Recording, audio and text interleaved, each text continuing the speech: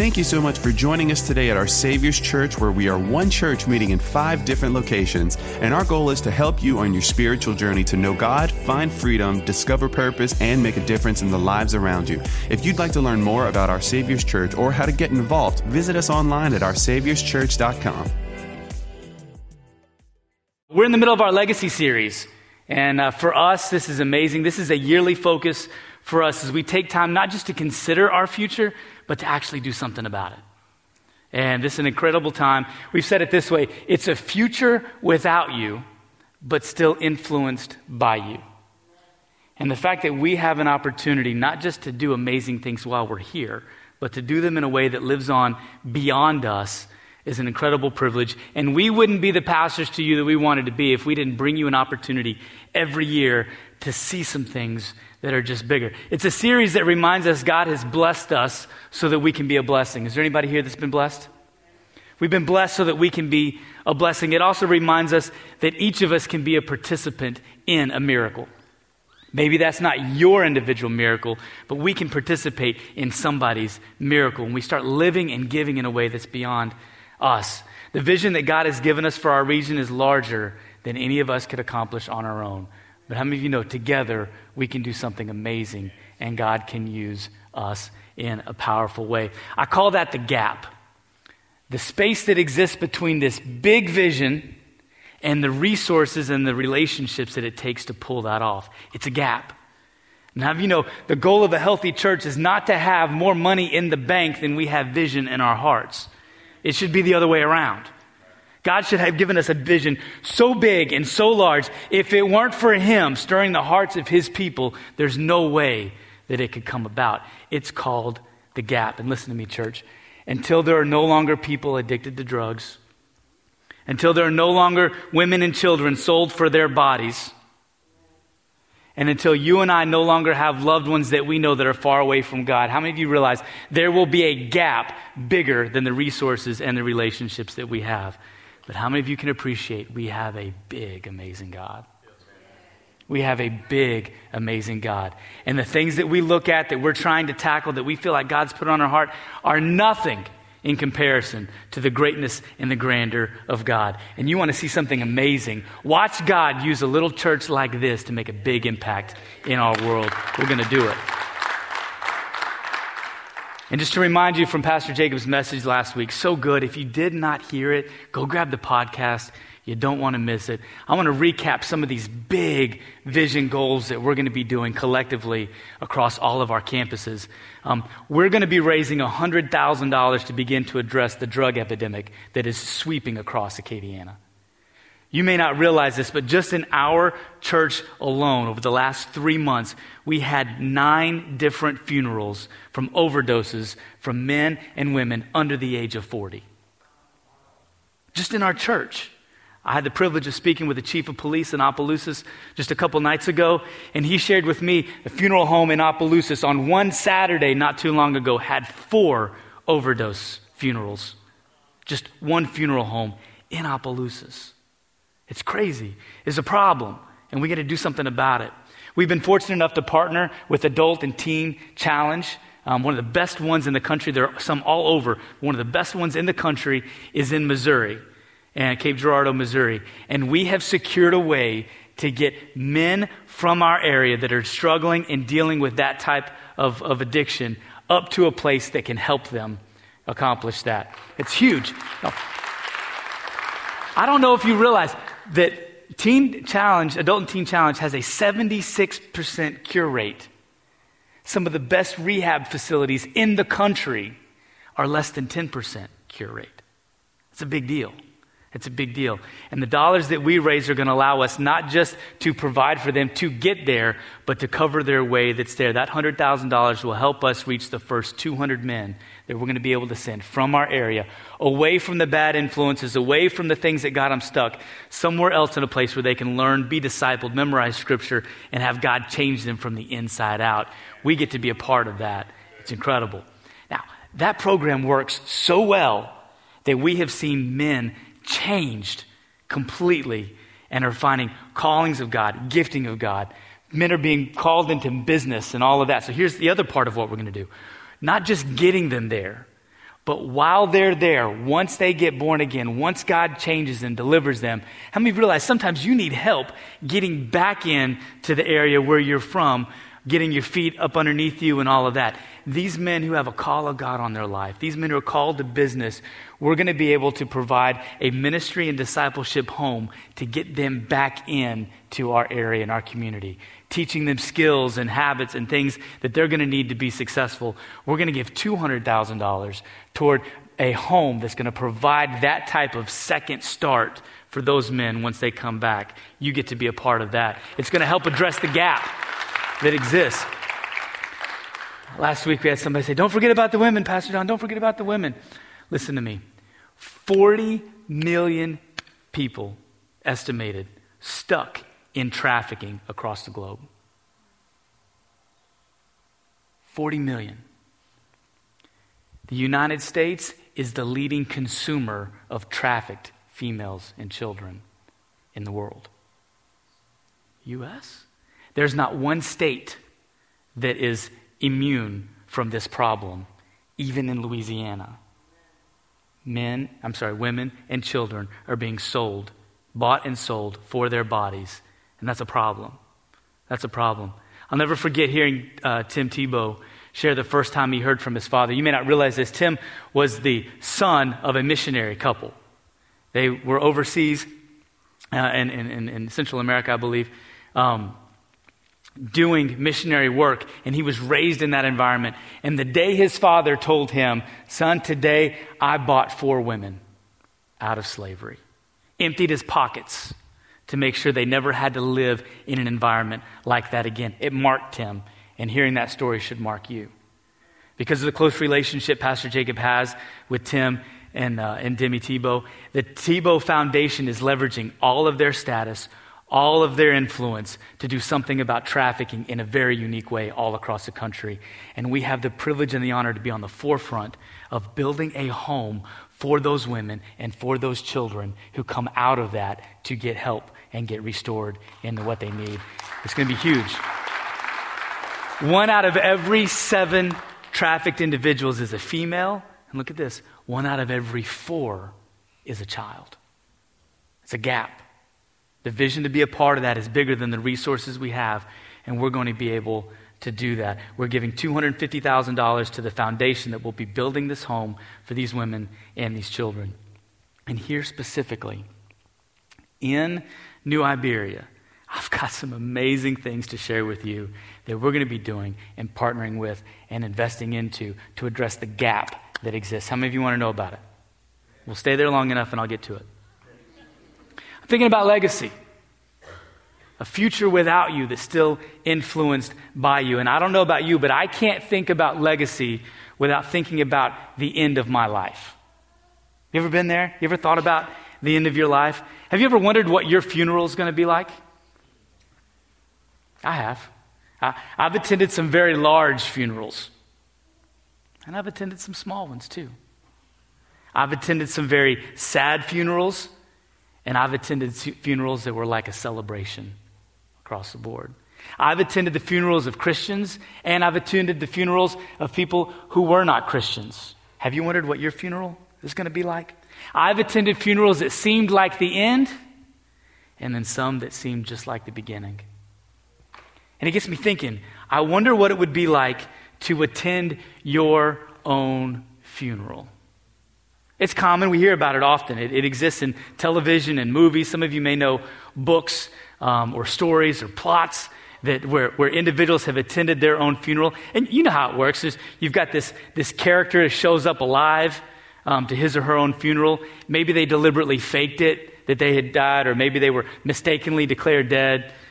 This not quite dead character may either reveal himself or herself to be alive to the crowd and surprise everybody, or they may just sit in the back unnoticed.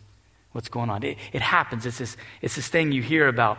Sometimes they won't even know that they've been presumed dead until they show up and find out everybody thought they were dead, and it's this crazy thing. You've seen it, movies, television, those kind of things.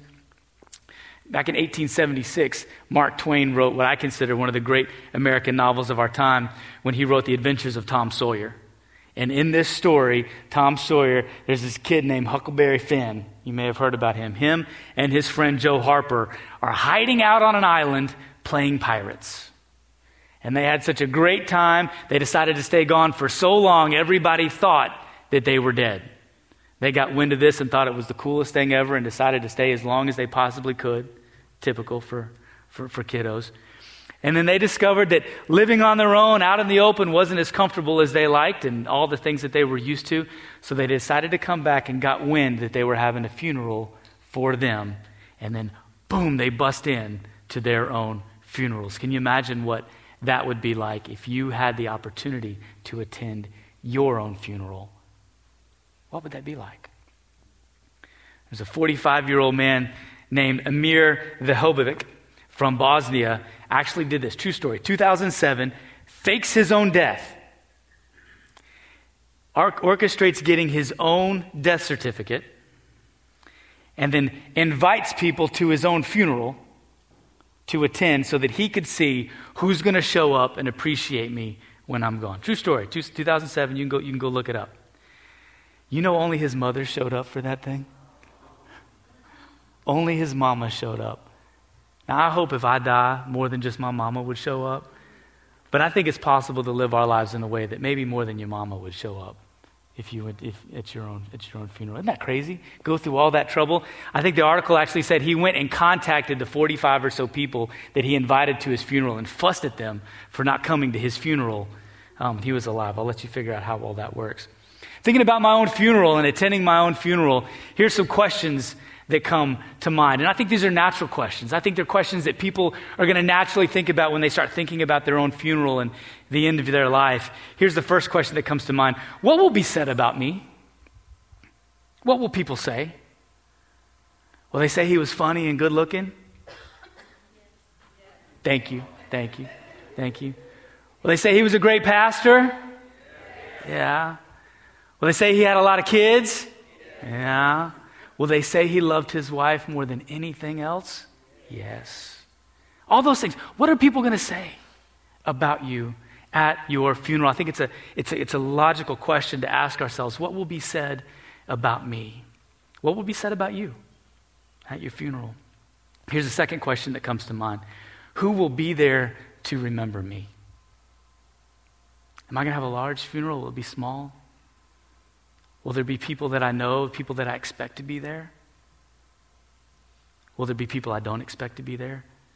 Will there be people that I don't even know there because of the impact and the reach that I had while I was here? It's a logical question. It's something that we ask ourselves. What will be said about me?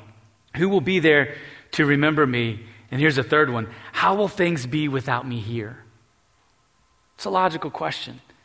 Are my family still going to do some of the same things that we used to do when I was here? Or once I'm gone, will they find other traditions and other things to do? Will we still go on those kind of vacations when I'm not here? What about your work? Will the place continue to run without you? Probably not. But those are questions that we think about when we start. What is my legacy going to be as I start thinking about the end of life, as I start thinking about my funeral?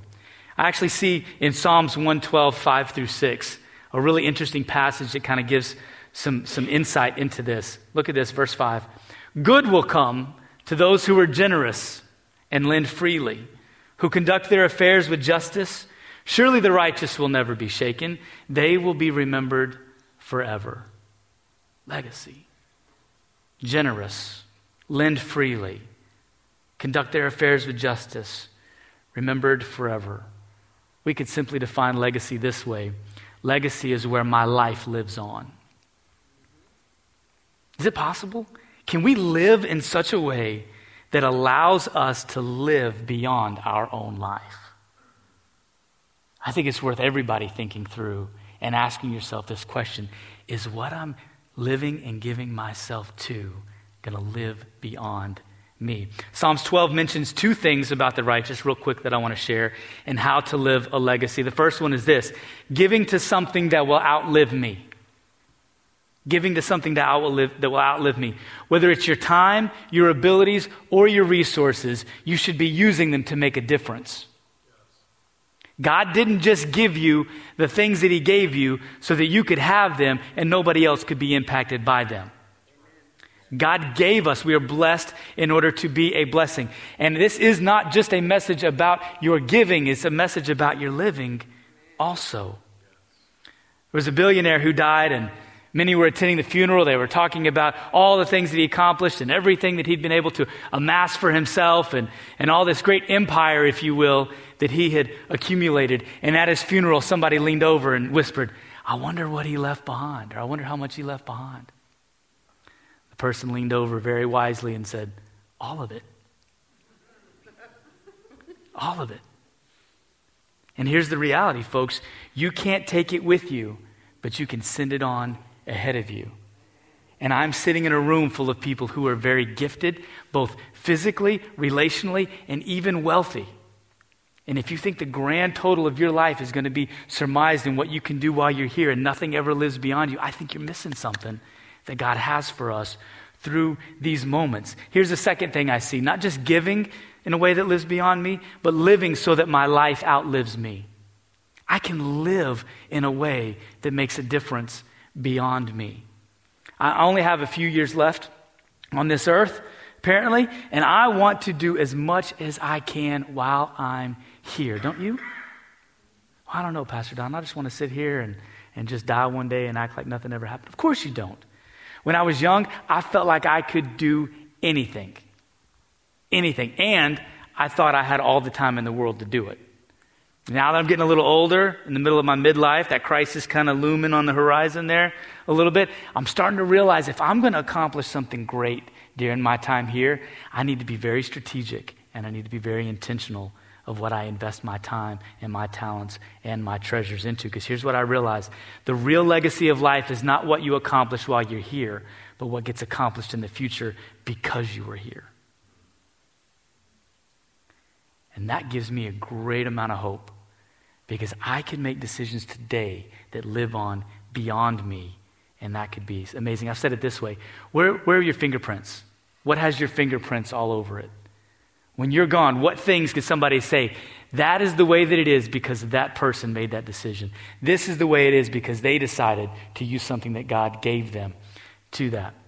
I think about my life and all my accomplishments, and I think about the things that are going to live beyond me. And Kayla and I have talked about this before. I think one of the greatest accomplishments I'm going to have during my lifetime will probably only be summarized in the second paragraph, one sentence in some Wikipedia article about one of my kids where it says, "And they were the son or daughter of Don and Kayla Norman." And that'd be enough for me to know that I can live my life and give of my life in a way that my children coming behind me, my greatest legacy may be in the next generation that comes. It may not be just in what I'm able to do and what I could put my hands to. When I think of legacy, I don't just think about my life, I think about the lives of those who will live on after me. And as we prepare these weeks to talk about legacy and to ask God what he'd have us participate in, I'm excited to share with you one of the greatest things I think we can do to make an impact, not just in this church, but in all of New Iberia. Y'all ready to hear what I want to share with you guys? There's a gap. There's a gap that exists. It was 1985 when Pastor Popneal, Pastor Paul's father, sat here and thought, how can we create an environment where people can get a structured Christian curriculum in a way that is affordable so that as many people as possible can participate into it. And they started Assembly Christian School in the cafeteria right across the hall. Now, 40 years later, you want to talk about legacy? 40 years later, K4 all the way through 12-year-old students are walking the halls of that school built right across the parking lot, continuing on that legacy that he started back then. It's incredible when you think about it. Matter of fact, here in this room, if you're on staff or faculty with our school across the street, I know several attended last service, I want to just take a minute and honor and acknowledge you. Are you any of you guys here today? I think they must have all been on the other. You didn't stand, Chris. Thank you, Chris.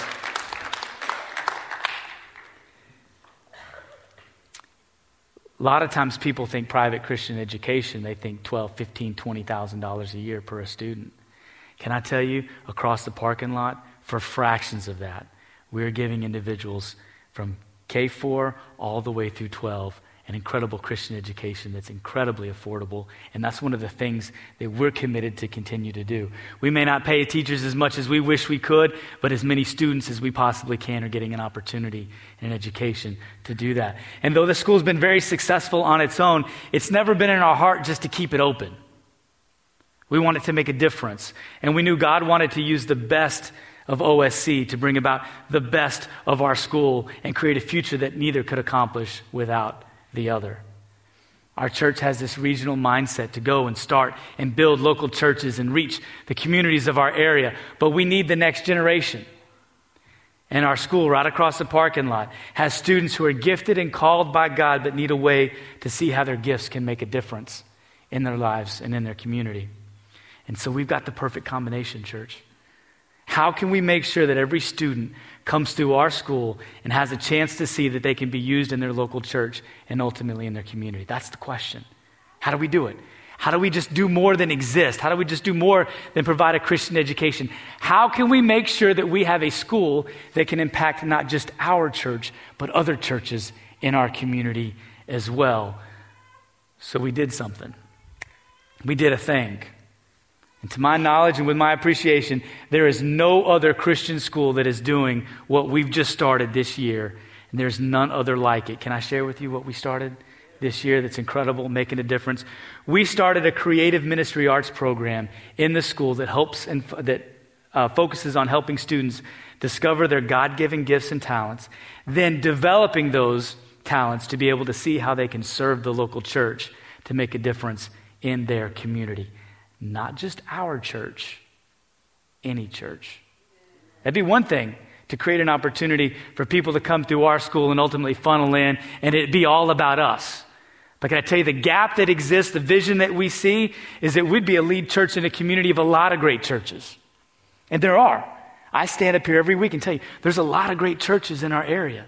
And if they're going to continue to be a lot of great churches in our area, they're going to need young people with a heart and a vision for ministry and the skills and the ability to pull it off across the board. And that's the heart why we started this program. Yes, it's going to help us have a future for this church, but it's also going to create an impact for other churches as well. We're focusing on 4 areas that every church needs, and I've got a graphic we can put up on the screen to show you.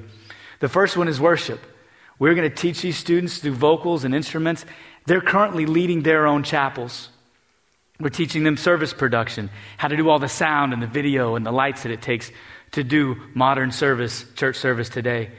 Graphic design. They're learning how to do logos and promotions and illustrations on how to communicate the gospel creatively. And they're learning communication skills like songwriting, speaking, and sharing with others. It's incredible.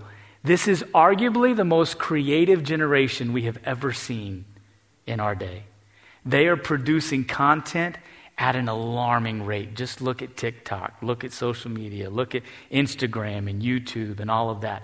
Why would we not show them how they can use those creative gifts for the kingdom of God? Why would we not? Why would we not go out of our way to make sure they have the computers and the software and the resources and the class time to learn how to develop and hone those skills to make a difference? Why would we allow the world to teach them how to play music when we can teach them how to use those gifts to worship in and outside for the creative, for the glory of God? Absolutely. Can I show you just a fragment of what it looks like across the way when we do those very things? Watch this.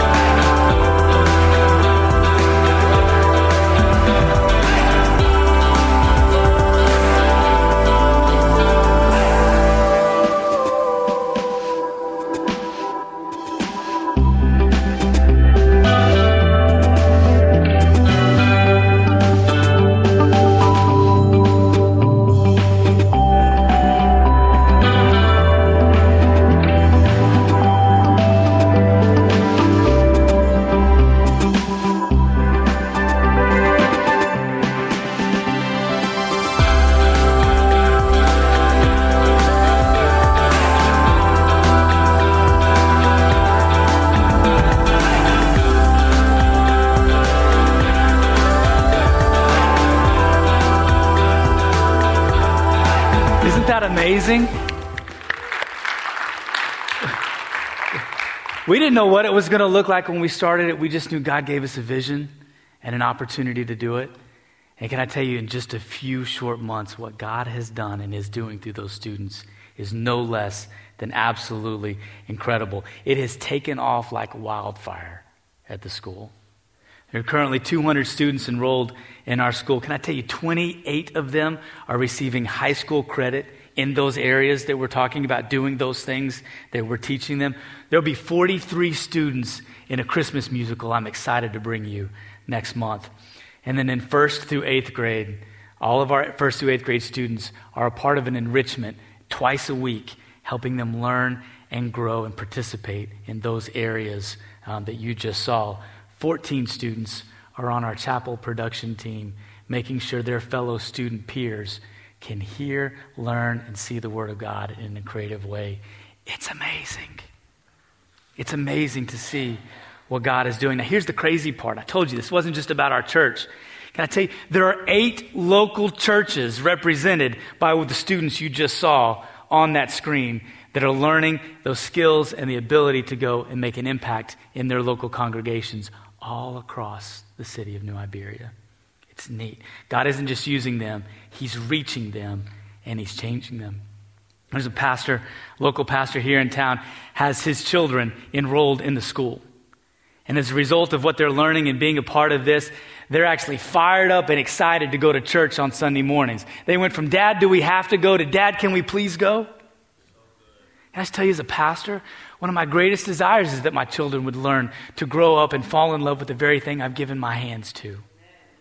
And to think that I have a part, I can have a part, we can have a part in preparing something so another pastor, another church who's giving his life to serve our community can have his legacy of his children come up and have the skill set and the training to be able to fall right in line to do that. Y'all, that fires me up. It's incredible. I was told of a mama who has 2 children in the program. They've discovered they've got a passion for production. And now she's trying to get her local church to let them in the sound booth so they can participate on a Sunday morning. That's amazing. It's amazing that we can have an impact just like that. This isn't just an internal thing. This is external. We're equipping generations, and we have the opportunity to continue to equip generations that are going to affect churches all across our area for time and time to come. Isaac, come help me a little bit. I want to tell you the story of Logan. Logan is a young man who's attended our school his entire life. Now, he's not a Division I caliber athlete, and he's not an exceptionally academic individual. And the reality is most students aren't. Most students aren't. But he's discovered something through this program that's going to forever change his life. I'm going to share with you what he said. I think we have a picture of Logan we can put up on the screen. These are his words. I'm just reading them. I've been a student at ACS since pre-K 3, and I'm now a senior. Before ministry arts were offered, my only idea of life after school was to be an electrician.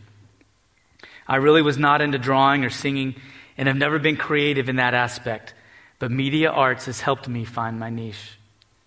I've been in church all of my life, and even recently, I've been furthering my walk with God. I was just baptized last week at my local church. I've inquired about serving in my church in production, mainly lights. And with the tools that I have learned from ACS in the media arts class and serving in chapels, I'm now planning on this being a part of my adult life. The ministry arts program has been a true blessing. And in my opinion, it is the best thing we have ever done at ACS. I found something that I'm truly passionate about, and I know that there are many younger students below me that will be blessed by this as they get older and stay a part of ACS. I'm excited to know that I can have an active part in my local church because of what I've learned. I'm hopeful that I can have a graphics business and help the church communicate the gospel through media arts. Thank you for giving us this program. Wow.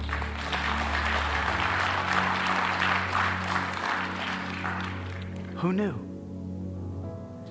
Who knew that just listening to what God puts on your heart and then doing something about it would make such a lasting difference and a lasting impact? The stories are numerous. I want to share with you one more.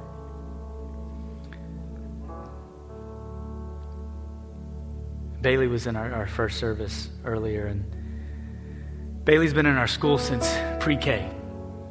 And Bailey's mom is incarcerated. Her dad has not been a part of her life, and her grandmother has been raising her. And super grateful that we can provide a Christian education in an area where grandmoms need help to send their grandbabies to Christian school. That was Bailey's story. She was able to be here and be a part. Been difficult for Bailey, as you can imagine, with a upbringing like that. Last year, she failed a random drug test and was facing expulsion from our school. Monique, our principal, met with her and said, if you'll continue to meet with me every week, I'll disciple you and I'll help you. And if you'll do it, you can stay in our school. How many of you are grateful for a principal that'll reach out? So she did, every single week. And this year we started this creative arts program, and somebody stumbled upon an opportunity to put a microphone in Bailey's hand. And can I tell you guys, that girl can sing. She can sing. I got a video from the team that sent me a video from their chapel practice. I said, who is that? Who would have known? Who knew that inside that little girl with such trouble was a gift that God was wanting to use? Man, what a gift.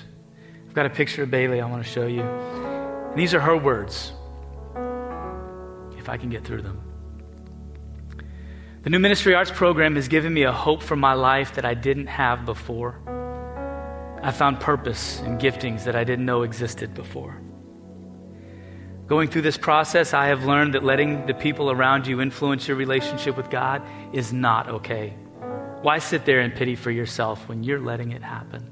I think there's a preacher in there too, by the way. Being in choir has shown me that God can speak to you in many other ways besides prayer or the Bible. He can send people to help lead you. In my life, he has sent many strong women figures to be like a mother to me, and one of them is Miss Joy Broussard. She has shown me a different love for music and has helped me find my voice to lead others to God. The choir class is like a second family to me. It is my safe place to let go and be me. Church, we got a gap.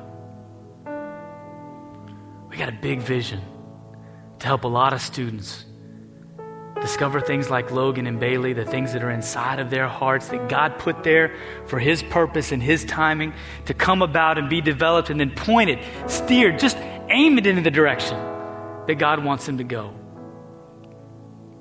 And the vision is so much larger than the $90,000 we're going to need to raise, to hire staff, buy computers, outfit software, buy instruments, continue to rearrange classrooms and make things work so that every child over there with a gift of God inside of them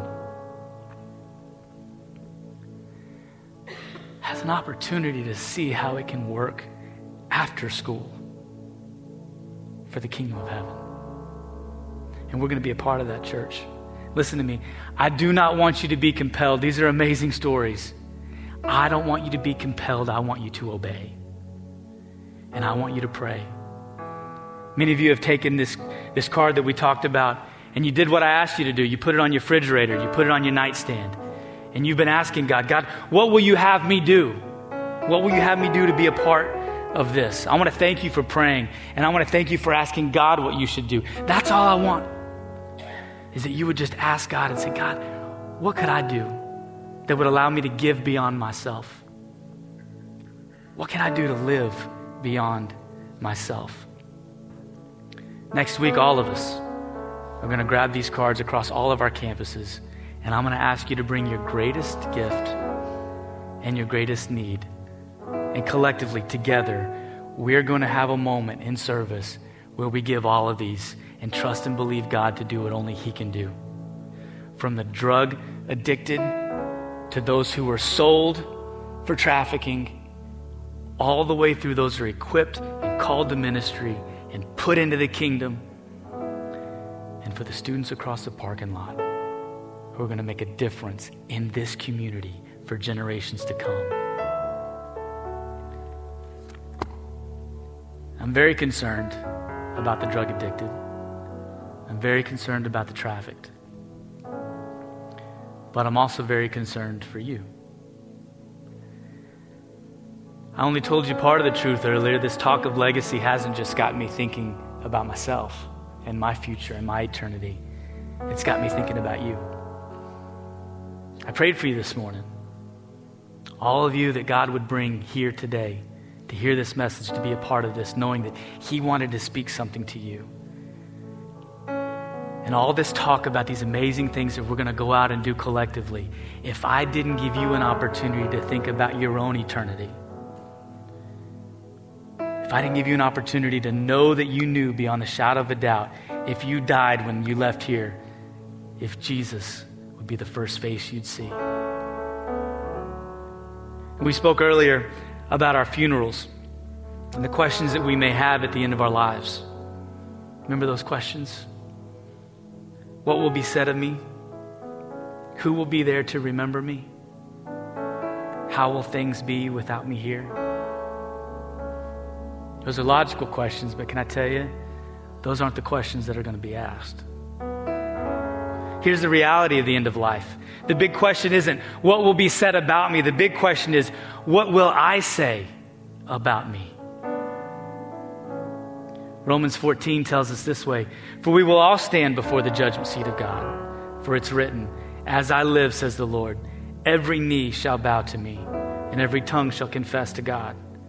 So then each of us will give an account of himself to God. What will I say about me? It's called the Great White Throne Judgment, and we're all going to participate. We read about it in Revelation 20, verse 11 through 12. I saw a great white throne with someone sitting on it. Earth and heaven tried to run away, but there was no place for them to go. I also saw all the dead people standing in front of that throne. Every one of them was there, no matter who they had once been. Several books were opened, and then the book of life was opened. The dead were judged by what those books said they had done. In verse 15, anyone whose name wasn't written in the book of life was thrown into the lake of fire. What will you say that day? Jesus tells us in Matthew 7, he says it this way, not everyone who says to me, Lord, Lord, will enter the kingdom of heaven, but the one who does the will of my Father who is in heaven.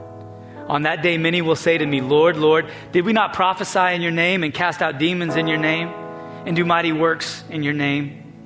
And then I will declare to them, I never knew you. Depart from me, you workers of lawlessness. What will you say?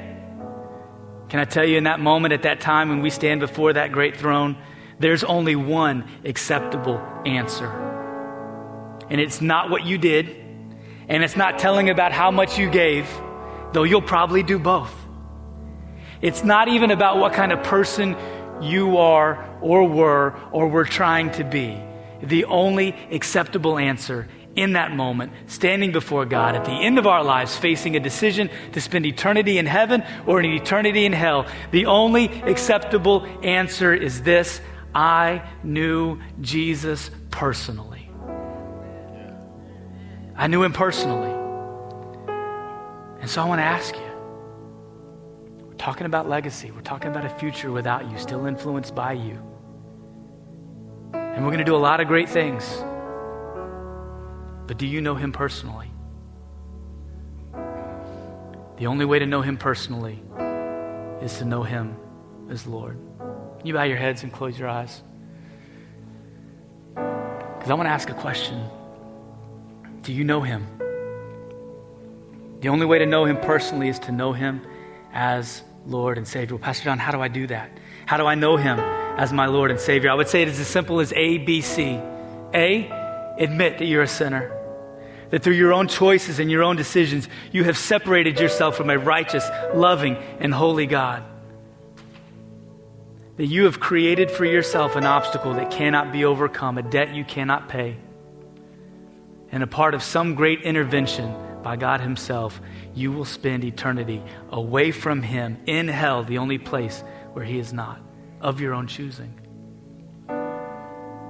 It's B, believing that God in his mercy so loved you that he sent his only son, Jesus, who lived a sinless, perfect life, yet died the death that you should have died to pay the price that you couldn't pay so you could be restored in relationship with God, our Heavenly Father. Admit you're a sinner. Believe that Jesus Christ paid that price for you. And then C, confess him as Lord.